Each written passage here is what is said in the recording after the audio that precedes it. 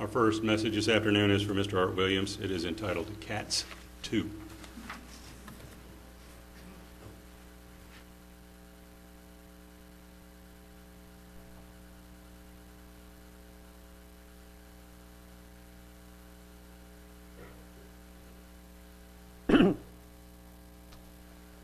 Cats, those purring little creatures, warm and lovable, zooming around the house, doing things that are unexpected and sometimes not practical. But cats, in this occasion, is an acronym, and I intentionally didn't grammatically do it correctly. CATS, acronym. C for confidence, A for acceptance, T for truth, and S for service. Last time I spoke, we went through confidence, and that's the only one we went through. There was so much material on it. Today we're going to cover the rest of them: acceptance, truth, and service. Acceptance, accepting Jesus Christ as your Savior, accepting His teachings, accepting His ways, accepting His values, and accepting His priorities. It all requires study. It all requires identifying truth from fiction and the application of His teachings and values in the terms of service. It's pretty special to understand the truth of God. In John 6, verses 44 and 45, it says, "No one can come to me," Jesus speaking here, "no one can come to me unless the Father who sent me draws him, and I will raise him up in the last day." It is written in the prophets, "And they shall all be taught of God. Every man, therefore, that has heard and has learned of the Father comes unto me."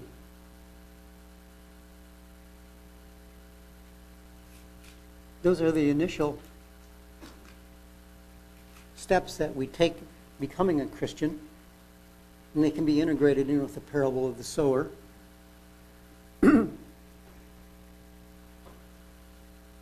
Speaking of just the good ground, in Matthew 13, verses 8 and 9, speaking of the seeds that have fallen on good ground, he says, "But others fell on good ground and yielded a crop, some 100-fold, some 60, and some 30. That's referring to our spiritual growth. And that relates to our reward and what we will be doing eternally in the millennium and thereafter. In verse 9 he continues, "He who has ears to hear, let him hear." But there's more about acceptance, as I alluded to. We can accept truth, or we can accept error. There was a TV show years ago, right at the beginning of the show. It said, "Truth and Justice and the American Way." I'm not so sure on truth and justice and the American way anymore. I had a girlfriend a number of years ago when I was on the younger side. And one evening after typical Saturday night dinner and talking and all, it was getting late. I used to like to go to cemeteries because I liked history, and I liked to particularly go to small towns who had small community cemeteries. And I liked to see how old the oldest headstone was. You go up into some of the New England towns up there and you see a headstone dated 1735, and you look around the territory and say, how did they ever live up here then? And so I said to her, tomorrow, why don't we get brunch, because this is Saturday night, around 11:30, 11:45. Why don't we get brunch tomorrow, and then we'll go out and look up some cemeteries and see what we... And to my shocking surprise, I mean, she always was a little strange. I mean, there were those times when, maybe a little tilted here or there, you know. But to my surprise, she says, no, let's go now, as she grabs a flashlight, and it's midnight. Now, I don't know if you've ever been, how many of you have been cemetery creepers? How many of you have gone out? There's a couple out here. Okay, I didn't think you'd admit it. It could be a dangerous place to be because they dig the hole for the grave. That's going to happen the next day, the funeral. They dig the hole the day before.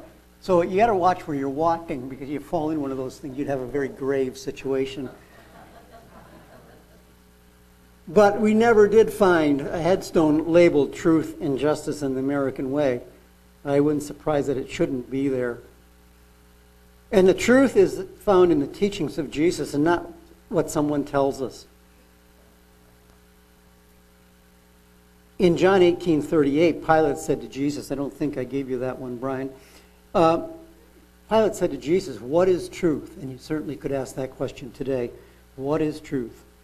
But Jesus had already told his disciples in John 17:17, God's word is truth. He didn't tell Pilate that, though.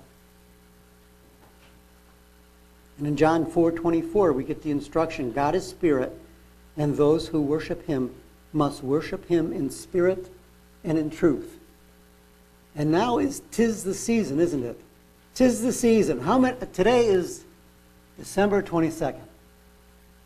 Tonight we're having a lock-in. 2 nights from today is the 24th. How many of you are planning to stay up the night on the 24th and look for a man in a red and white suit in a sleigh pulled by reindeer to land on your roof? Anybody? Nobody's going to stand up and look. Oh, okay, another question then. How many of you have already seen him on your roof when you sleigh in the rain? Well, if we make a judgment then, based upon the lyrics of the song, you know the song, making a list, checking it twice, going to find out who's naughty or nice. I guess we now know who the naughty ones are, don't we? But it's all not truth. And it does not go to the spiritual worship of him.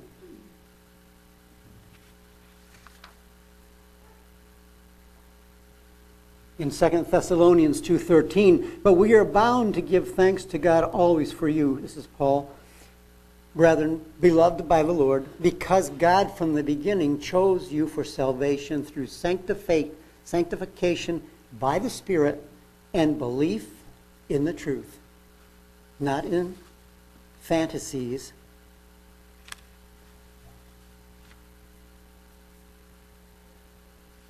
First Timothy 2:4, speaking again of truth, who desires all men to be saved, all men, and to come to the knowledge of the truth. He desires that. But it requires men also to be willing to go in that direction.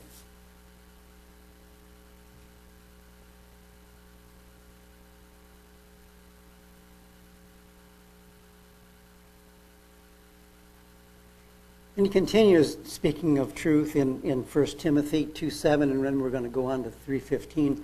For which I was appointed a preacher and an apostle. Again, this is Paul. I am speaking the truth in Christ and not lying. A teacher of the Gentiles in faith and truth. And I recently saw a marquee in front of a church, and it says, Happy Birthday, Jesus.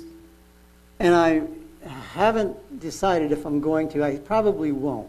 But I was highly motivated to go to that church Sunday morning, and afterwards introduce myself to the pastor and say, you know, I'd really like to get to know you better. We're planning to have a birthday party for you on January 3rd. To which I assume he would say, well, January 3rd is not my birthday. I said, neither, and I would say, neither is December 25th, Jesus. So if you care that much about your own birthday, why don't you care that much about his? Whether I'm going to do that or not still remains to be seen. I got one more day to make up my mind.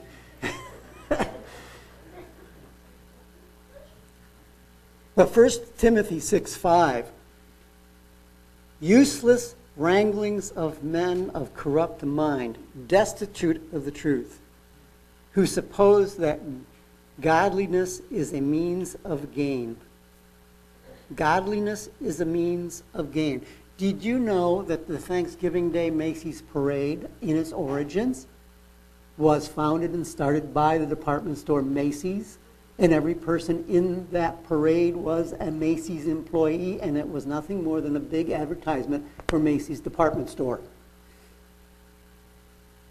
And preceding the gift giving of Christmas, and thereby increasing their sales. Godliness that is a means of gain. From such withdraw yourselves. 2 Timothy 2:15. Be diligent to present yourself approved to God. Approved to God. A worker who does not need to be ashamed, rightly dividing the word of truth. Continuing in verse 25. In humility, correcting those who are in opposition, if God perhaps will grant them repentance, so that they may know the truth. And he criticizes them a little bit in continuing in Timothy 3:7, always learning and never able to come to the knowledge of the truth. The level of knowledge that we have in our society today, the worship of technology as it goes into artificial intelligence, which really isn't new. It's been around since the day of Pilate. Depends how you define the word of artificial intelligence. Not giving heed to Jewish fables and commandments of men who turn from the truth. So much of it today. Not so much the Jewish fables, but the commandments of men. Christian churches that claim the name of Christ and don't even believe in Christ. Continuing in Titus 1, verses 15 and 16. To the pure, all things are pure. But to those who are defiled and unbelieving, nothing is pure. But even their mind and conscience are defiled. They profess to know God, but in works, they deny him, being abominable, disobedient, and disqualified for every good work. You know, they say 'tis the season, but there is no season in doing good. There is no season just on one certain day or time period during the year to help one person. You take them and give them a meal for the day, and then you send them back on the street. It's a real accomplishment. But there's more than truth. More than truth. And that is, there's service. The S in our acronym. Taking actions on the teachings that we receive from Jesus. And there are many of them, and I only went primarily to the Sermon on the Mount. And I kind of did a general outline on them. We got 13 or 14 of them. And they're not easy. Excuse me. Because they have to do with character and who we are, and what we are, how we conduct ourselves.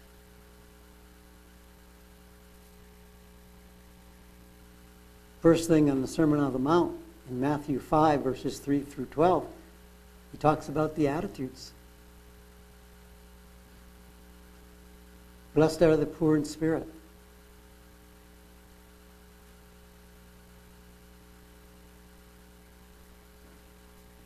Blessed are the poor in spirit. Brian, next scripture, please.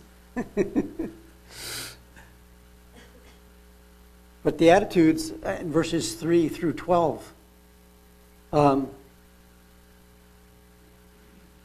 all challenges for all of us, and to be able to apply them in a timely fashion.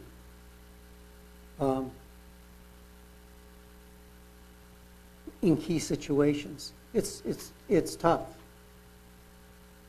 The key on all of its teaching is humility and being led by the Spirit and letting the Spirit guide you, influence your heart and your mind. He tells us in Matthew 5, verse 21, murder begins in the heart. That's where it starts. And he goes through there and he tells us how the beginnings of it, you call a man an idiot, or you have hatred. That's going down the wrong way. And it's really, really hard for me anyway to avoid calling somebody an idiot when I'm watching television.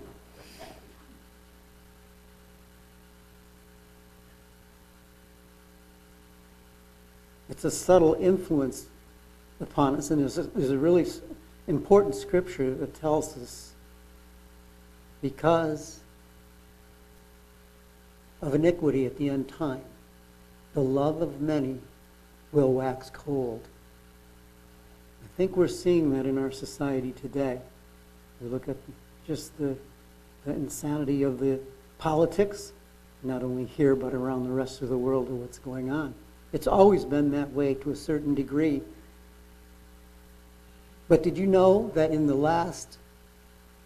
Tulsa, Oklahoma, they keep track of how violent each and every year is?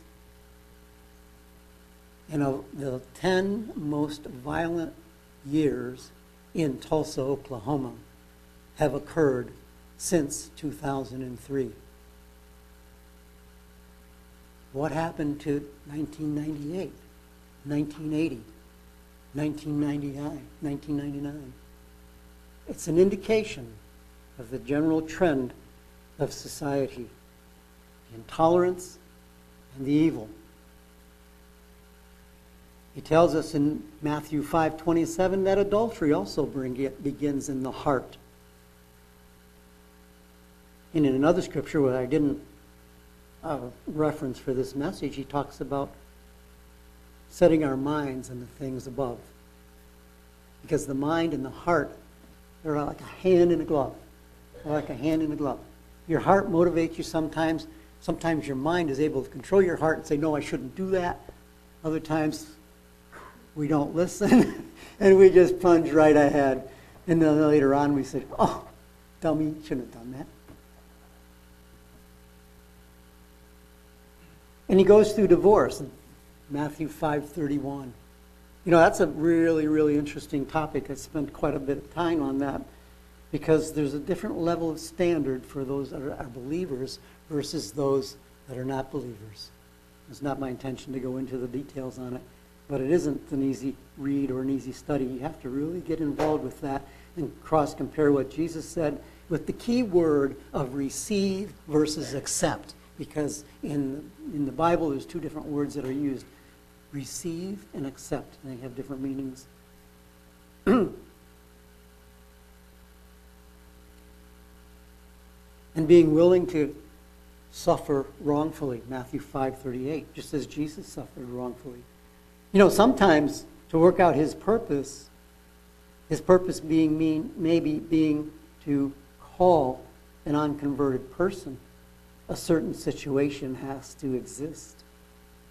Because many times when people are called to the truth, it's because they experience something. They experience something in their life. And you may be part of that experience, and it may be negative to you, but it might be what they have to go through to get called. You know, we can read about some of this in some of the scriptures too, where later on someone comes to the reality of the truth. And that gets to an item I'm going to speak at the end here in rejoicing. I got so much material here again, I'm probably going to have to skip over some of it. Another, but suffering for wrong, that is a difficult thing to do. And to see that God could be working in that. If we look at it, that's unfair to me, and especially in our society today, where I'm entitled, you disrespected me,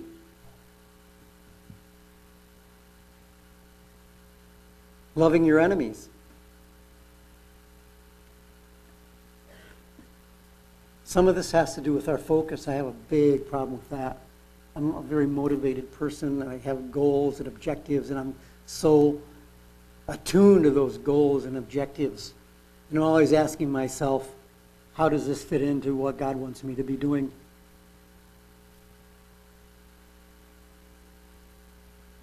Loving your enemies. When your enemies are just scuttling what you want to do. When your personal goals are this and the enemies are out there doing that, and you say, I'm going to take care of them. You know, maybe you don't want to do that. Because there are bigger, more important goals than your physical life. Matthew 6:1, he goes through gifting. Gifting, we do it at Christmas, right? Wrong. No, it's a year-round thing. Values and priorities. Our values and priorities should be those that are established by God. You know, it's really, really hard in our society to keep our values and our priorities straight. Where do we go over the line and make the seeking of possessions a higher goal, suppressing that which Jesus has lined up for us? And we don't even know we do it. Again, I second guess myself quite a bit on the values and the goals and priorities. Because we have our part to do. For example, if you want to purchase a house, you have your obligations. You have to save up money. You have to do all of these things to acquire that. He's not going to just wave a magic wand and give it to you. At the same time, you have to keep that priority in check.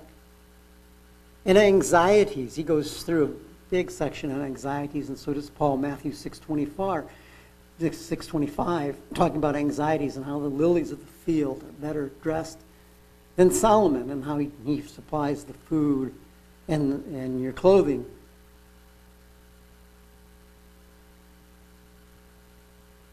I was going to use an example of hairstyle, but it doesn't apply to me.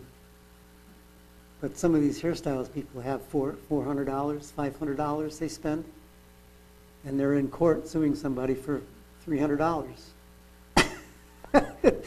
You really need the $300 from suing the other person? Why don't you cut back on your hairstyle?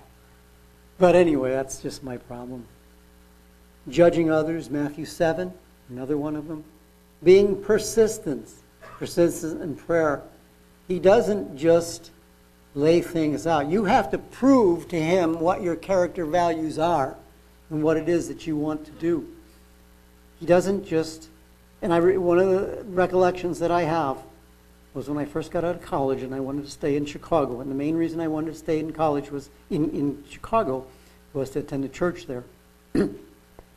Coming from a rural area in upstate New York, we never attended a church. I knew all the truth, but I never attended church. And I only had enough money to last for 2 months. I had to find a job in 2 months. After 4 weeks, I still hadn't found a job. And I was beginning to wonder, maybe he doesn't want me to stay in Chicago?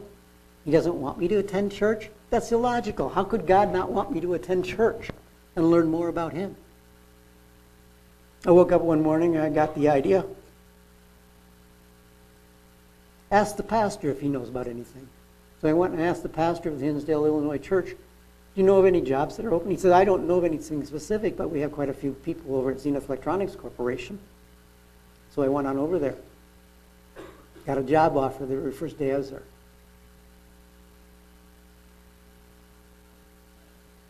But I was sweating bullets. I was down to my last $200. Didn't have enough money to pay another rent. I just had a little room in a boarding house. All of these are areas of service to him.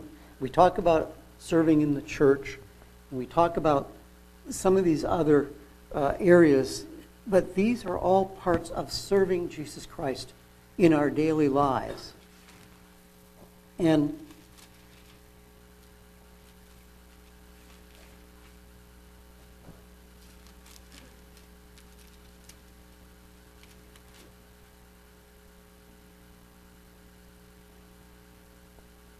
In Matthew 7, verse 14, he says,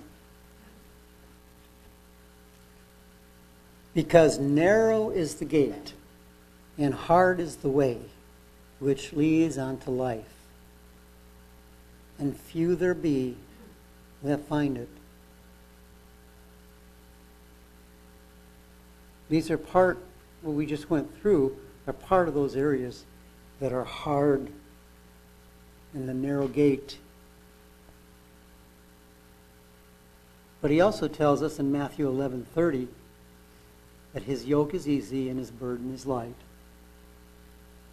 Some of the things that we suffer, we don't have to worry about. Other things are more difficult for us, and we need to give them priority to assure that we don't be misled or fall into the ditch and stumble. The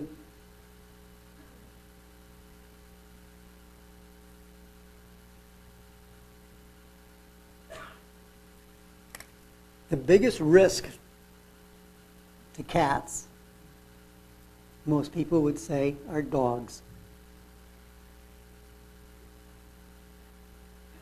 Not always the case. Our dog and our cat love each other. They're buds. But generally speaking, people think of the biggest risk to cats are dogs. Dogs is an acronym too. The dangers of physical goods. The dangers of goods. In Revelation 3:14 through 19, writing to the church at Laodicea, probably the biggest risk to us. He says in verse 15, "I know your works, that you are neither hot nor cold.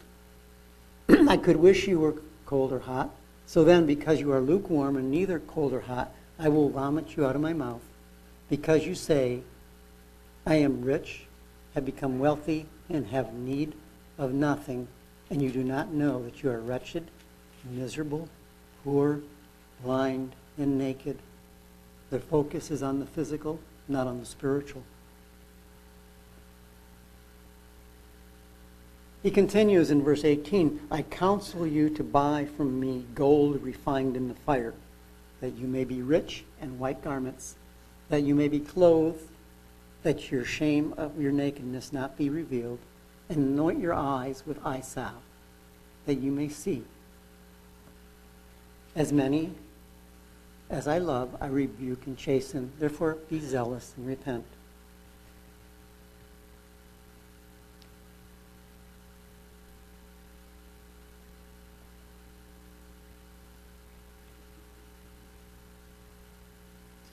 And he goes on in Revelation 2:26, "And he who overcomes and keeps my word until the end, to him I will give power over the nations." And that's one of the promises, one of the things that we're looking forward to. And he says back in Revelation 19, I'm going to jump down to verse 7, "Let us be glad and rejoice and give him glory, for the marriage of the Lamb has come, and his wife has made herself ready." And in verse 9, "Blessed are those who are called to the marriage supper of the Lamb." And he said to me, "These are the true sayings of God." I want to go back to that word rejoice. There are many different ways to rejoice. And a lot of how we rejoice may depend who we are and what our experiences in life are. We probably generally associate rejoicing with, as an illustration, a football team that wins the Super Bowl. And they're partying there on the sidelines. Or perhaps at a wedding, with laughing and dancing.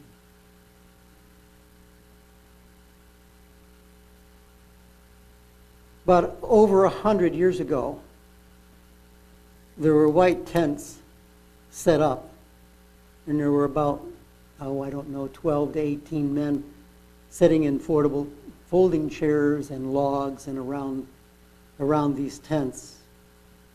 Nobody was talking very much. They were waiting. And as they were waiting, they heard a horse coming. And as the rider got closer to the camp, he started yelling and screaming. And everybody started to perk up a bit. And he jumped off his horse and he said, "Here's the response from General Lee." Because General Ulysses S. Grant had sent a message to General Lee asking for his surrender. The rider gives the message to the adjutant, and the adjutant gives it to General Grant. General Grant reads it, then he gives it back to the adjutant and asks him to read it.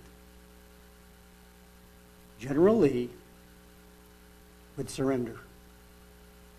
The commander of the artillery jumps up on a log with a glass in his hand and says, "3 cheers." With feeble voices, there was a one hurrah, and all broke down in tears. Tears of joy. After 4 years of experiencing men being blown to bits, headless, armless, legless, with piles of limbs and dead bodies stacked up all over the place. When the word went out over the telegraph and reached Washington, they set off fireworks and were dancing in the streets. 2 different ways of rejoicing over the same events. A lot of it has to do with what your engagement was with those events, the things that you experienced, how close you were, who you are internally, and what your experiences are. And so we may rejoice in different ways. But hopefully everybody here will be at the marriage supper of the Lamb, and we will all be in the millennium, and we'll all experience the blessings that he has in store for us if we fulfill the acronyms associated with CATS.